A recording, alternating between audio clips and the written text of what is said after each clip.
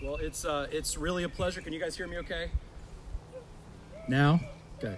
It's really a pleasure to be here with you. I know I speak for my wife. We haven't talked about it, but even being out here for like a half hour has been refreshing to our soul. I mean, we're in Fairfax County, not the city, but this is just amazing to be out in the country seeing God's creation. So this is a blessing to us, and I hope it's a blessing to you to hear God's word. And by the way, just having goats chase my kids around has been a real memory for us already. And it's great to see so many familiar faces. A lot of you were at Sterling Park with me and with our family, and it's also great to see so many new faces and see what God has been doing in your church. And we love to hear at Sterling Park how your life as a church is going. We pray for you regularly, and I bring you greetings from the church and the elders. I'm sure you guys are all familiar with the spiritual song turned nursery rhyme, Dem Bones. Dem Bones, gonna walk around. And while it doesn't quite reach the frightening levels of some other nursery rhymes, like when the bough breaks, the cradle will fall, or ashes, ashes, we all fall down, which many think refers to the Great Plague of London, it does explain in great anatomical detail how a skeleton can get put back together and reanimated. Perfect nighttime fare for the kids. But the well-known passage of scripture that inspired this song, Ezekiel's vision of the dry bones, is less one of fear and actually very much one of hope. And we're going to be looking at that passage this morning. So if you have a Bible, we'll be reading from the book of Ezekiel, chapter 37, as Jacob mentioned. We'll be in verses 1 through 14. And you can turn there or use your preferred Bible app. And we'll be reading that together in just a minute. But while you're finding the passage, let me provide just a bit of context before we jump in. So Ezekiel was, as you may know, a prophet of God, and was actually a contemporary of Daniel. In fact, they were roughly the same age. And Ezekiel, like Daniel, was in exile in Babylon, along with the rest of the southern kingdom of Judah. And so it's important to know that Ezekiel is prophesying to the Israelites who have been exiled as punishment for their persistent disobedience of God's law. So keep that in mind. And for the first 2/3 of the book of Ezekiel, with the Israelites really not taking their sin and punishment as seriously as they ought, and having false hope of an imminent return to their land, Ezekiel is prophesying messages of continued judgment against them, that because of their sin, Jerusalem would in fact be destroyed, and their exile in Babylon would be prolonged. And when Jerusalem is indeed destroyed and Ezekiel's doom-filled prophecies prove true, the exiled nation of Israel is, as you might expect, despondent. They feel like everything is lost, that they have been left alone with no ability to ever go home. They feel, in their words, as we're going to read in a minute, cut off. But interestingly, the last third of Ezekiel's prophecies, where our passage lies, are mercifully filled with hope. Even during the punishment that God himself had ordained for the Israelites, he wants his chosen people to know that there is hope. He has not left them. In fact, he has a plan to restore them. So let's read our passage.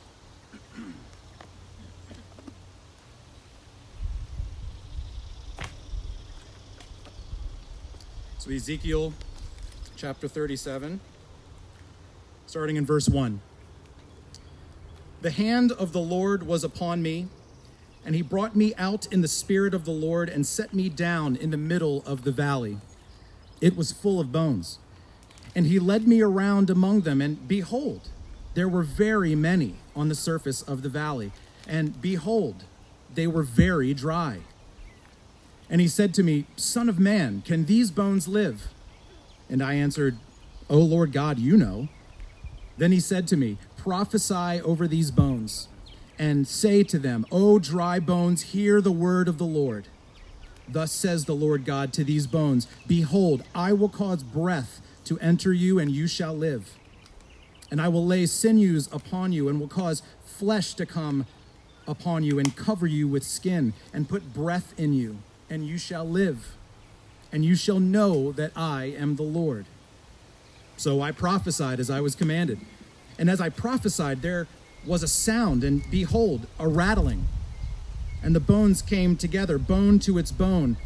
And I looked, and behold, there were sinews on them, and flesh had come upon them, and skin had covered them, but there was no breath in them. Then he said to me, prophesy to the breath. Prophesy, Son of Man, and say to the breath, thus says the Lord God, come from the four winds, O breath, and breathe on these slain, that they may live. So I prophesied as he commanded me, and the breath came into them, and they lived and stood on their feet, an exceedingly great army. Then he said to me, Son of man, these bones are the whole house of Israel. Behold, they say, our bones are dried up, and our hope is lost. We are indeed cut off. Therefore prophesy and say to them, thus says the Lord God, behold, I will open your graves and raise you from your graves, O my people, and I will bring you into the land of Israel, and you shall know that I am the Lord when I open your graves and raise you from your graves, O my people.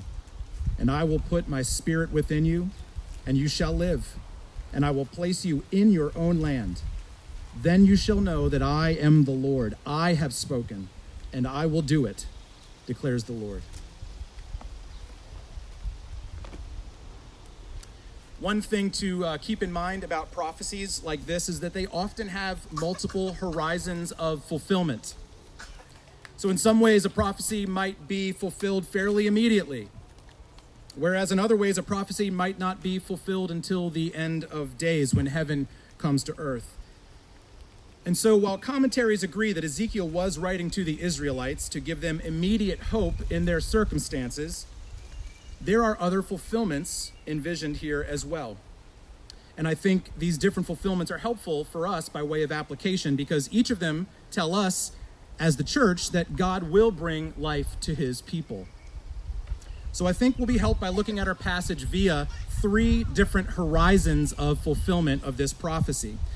First, the physical fulfillment for God's people. Next, the spiritual fulfillment for God's people.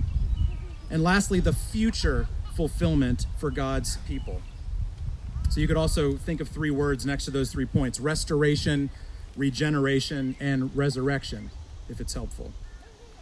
So the first horizon we'll look at is the physical fulfillment for God's people.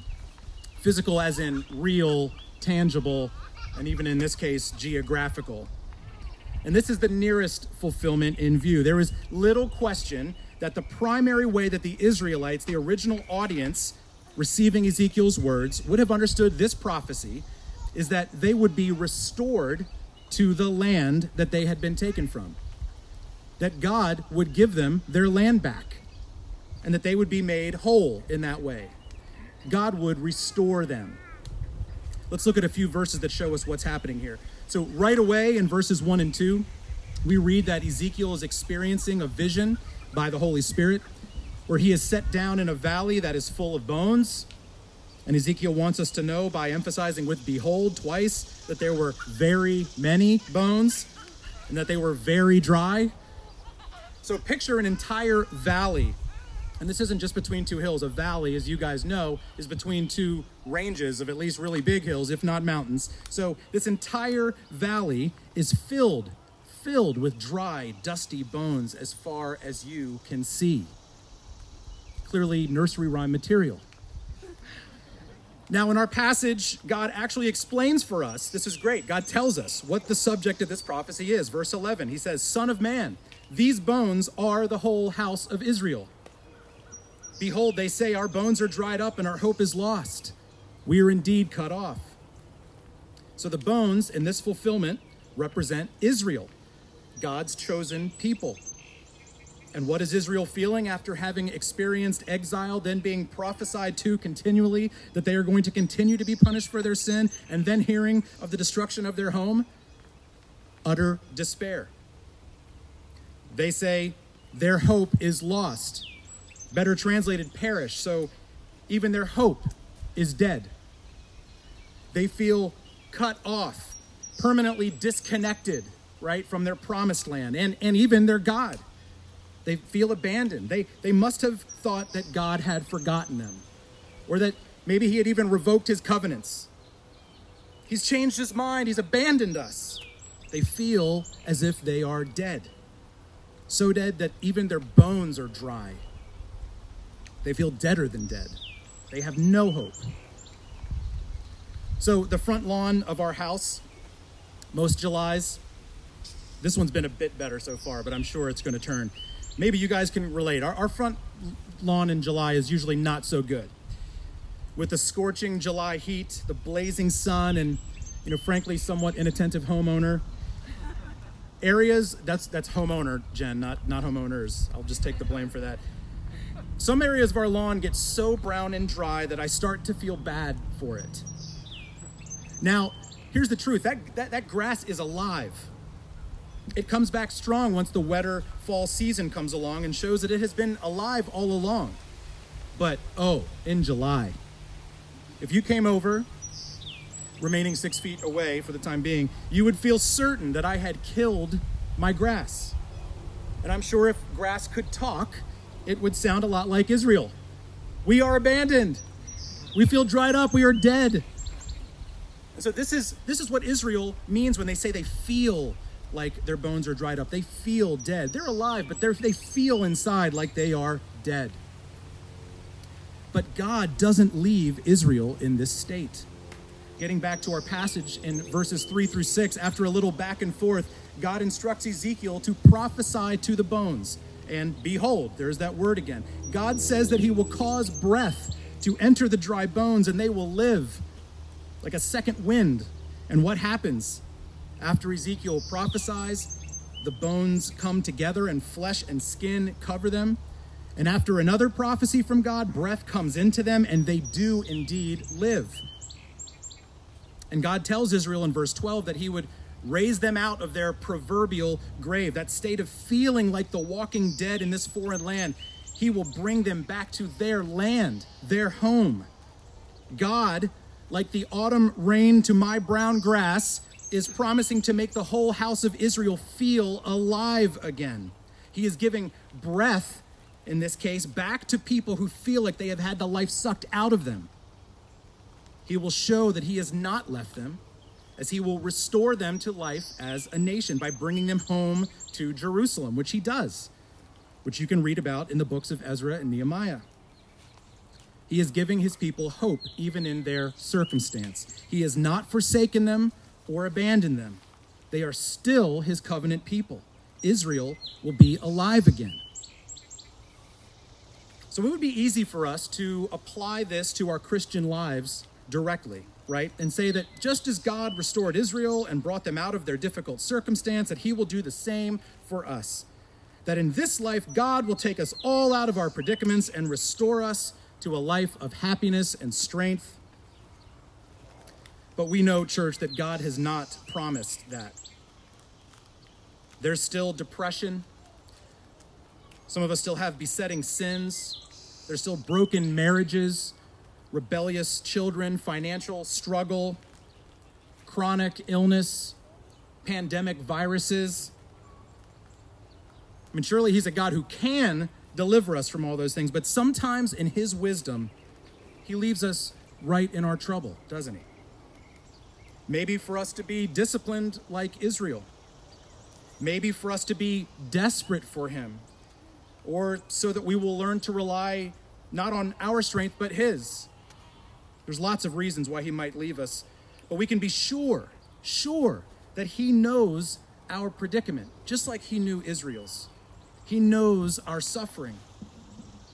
And just like he showed Israel, he has not forgotten you. He has not abandoned you. He will deliver us from our troubles, but not necessarily in this life. And we'll revisit that a bit later. But there is a sense that he does restore us today, even while we remain in our difficult circumstances. We have hope as Christians because we know that our God is faithful, as he has proven time and time again, and which Scripture reminds us of throughout the Bible, even in our passage, which allows us to do things like the Bible says, like rejoice while in our suffering, which is perplexing to anyone who doesn't know Christ, to have a peace that surpasses understanding. So that's the immediate fulfillment of the prophecy, and that's what Israel likely would have understood it to be about. And we see that the prophecy came true in that regard. Not immediately, but pretty soon after. But there is another fulfillment that is in view. It's one that Jacob kind of alluded to earlier, and that is the spiritual fulfillment for God's people. Because when you read the immediate context surrounding our passage, it becomes clear that God is not just talking about a physical restoration here. He is talking about a spiritual renewal as well. So if you turn just a little bit back from our passage to Ezekiel 36, verses 25 through 27, which many of you will recognize, it stands right before our passage. And it says this: I will sprinkle clean water on you, and you shall be clean from all your uncleannesses, and from all your idols I will cleanse you. And I will give you a new heart, and a new spirit I will put within you. And I will remove the heart of stone from your flesh and give you a heart of flesh. And I will put my spirit within you and cause you to walk in my statutes and be careful to obey my rules. So that well-known passage looks forward to a new covenant, a time when God would change the way that he dealt with his people. And given that immediate context, you can see that Ezekiel's vision is also showing a valley of dry bones that represents Israel spiritually, not just emotionally and physically. A people that are called unclean by God, a people that worship idols, a people whose hearts are like stones. Israel did not just feel dead, they were spiritually dead because of their sin. The law that had governed their daily lives could not save and had done just what it was designed to do, to reveal just how sinful they really were. And now these perpetual lawbreakers aren't just physically exiled, they are also exposed as spiritually exiled, if you will. But what does God say that he is going to do in the passage that we just read, Ezekiel 36? He is going to change the game.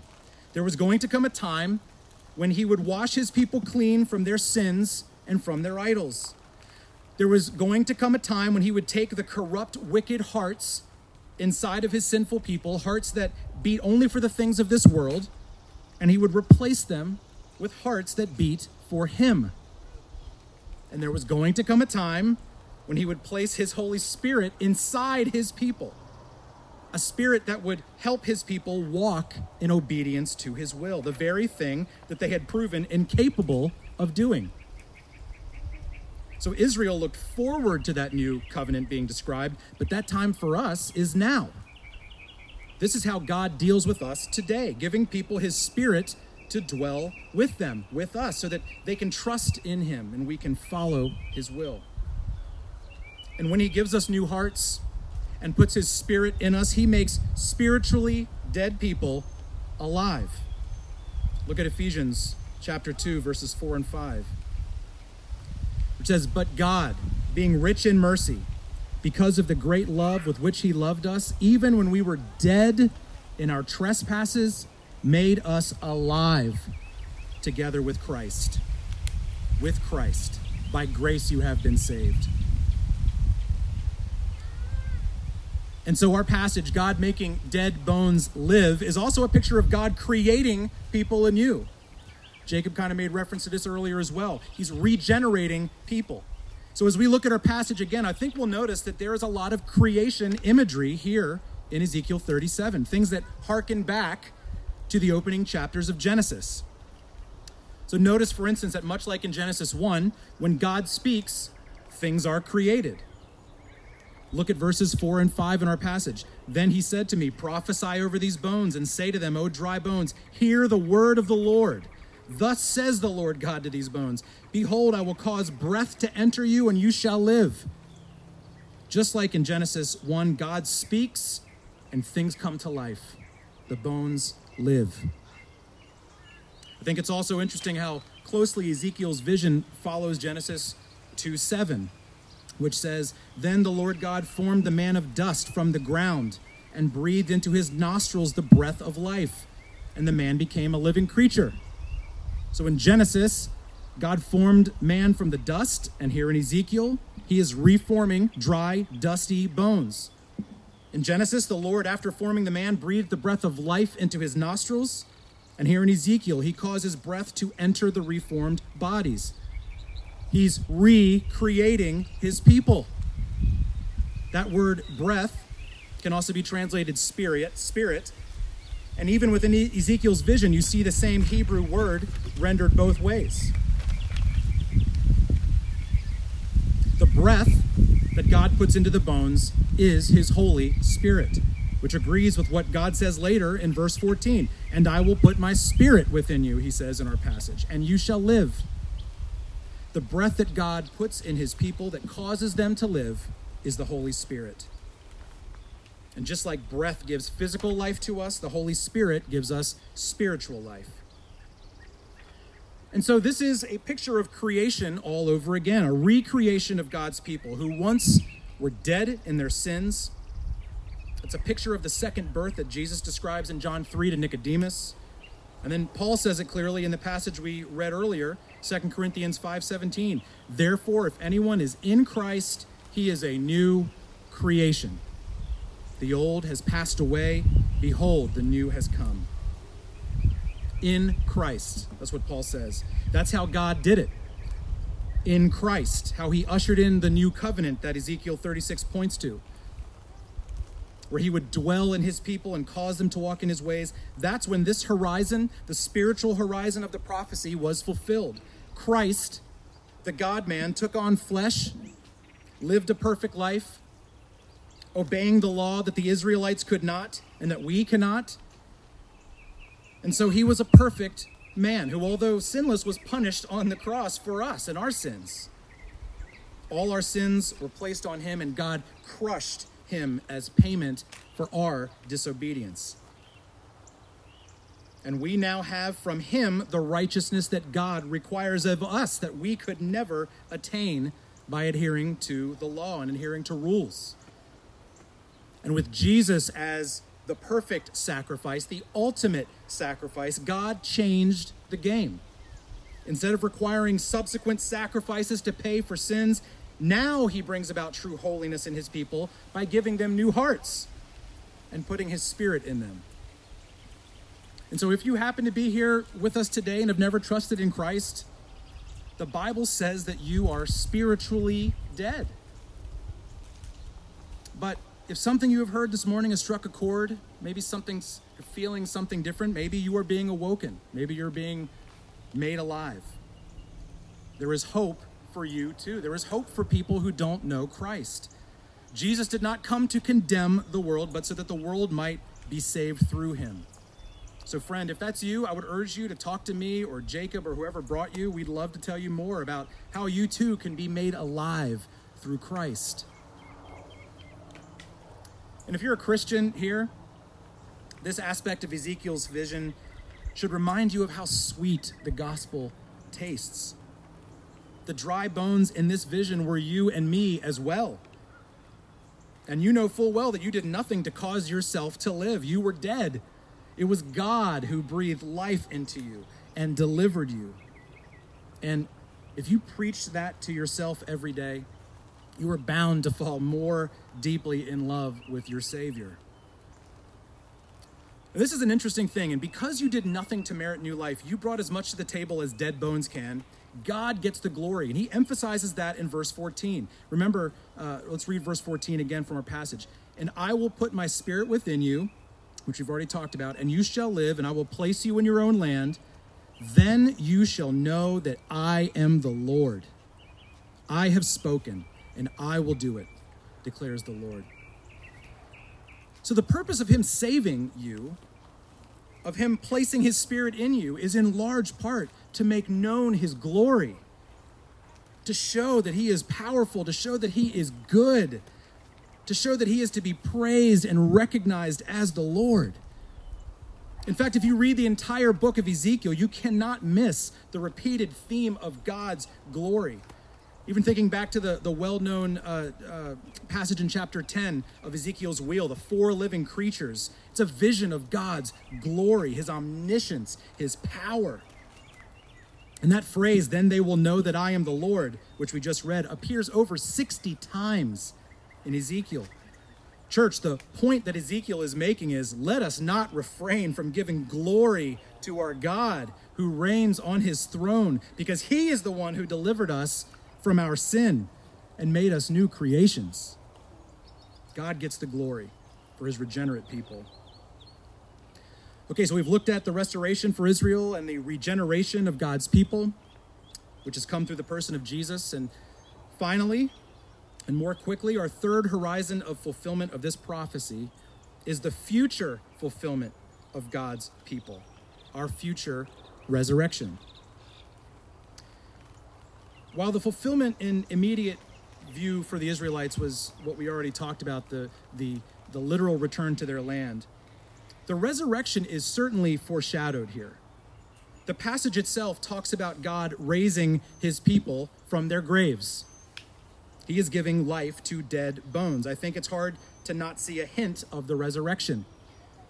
But we also get a clue from the book of Revelation that shows that the resurrection is also in view. The last few chapters of the book of Revelation, which ends the New Testament and the Bible, in some ways seem to parallel the last several chapters of Ezekiel, starting right here in chapter 37. So we don't have time to give an itemized list, but in summary, Revelation chapter 21, if you'll remember, shows the new heavens and the new earth coming down. And an angel, if you remember, has John measure the heavenly city of New Jerusalem. And the last several chapters of Ezekiel, after our passage, likewise speak of Ezekiel being shown measurements for a temple where God will dwell with his people forever, as well as the city that it is located in, a city called the Lord is there. It's clear heaven imagery. So with those examples setting the parallel for you, if we work backward in both books, we read in Revelation chapter 20 about the resurrection of the saints. And in Ezekiel 37, we read this prophecy of the dry bones, showing dead bones being made alive.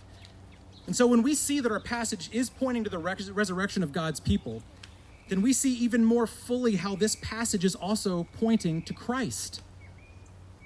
So when Jesus was crucified on the cross, he felt cut off from his Father when all of our sins were placed on him, and he cried out to God, "Why have you forsaken me?" His dead body was placed in a tomb, and like in our passage, hope seemed lost. Certainly the disciples felt that way. But he was raised from the actual grave. He was made alive by God for us. So his resurrection is called the first fruits of our resurrection.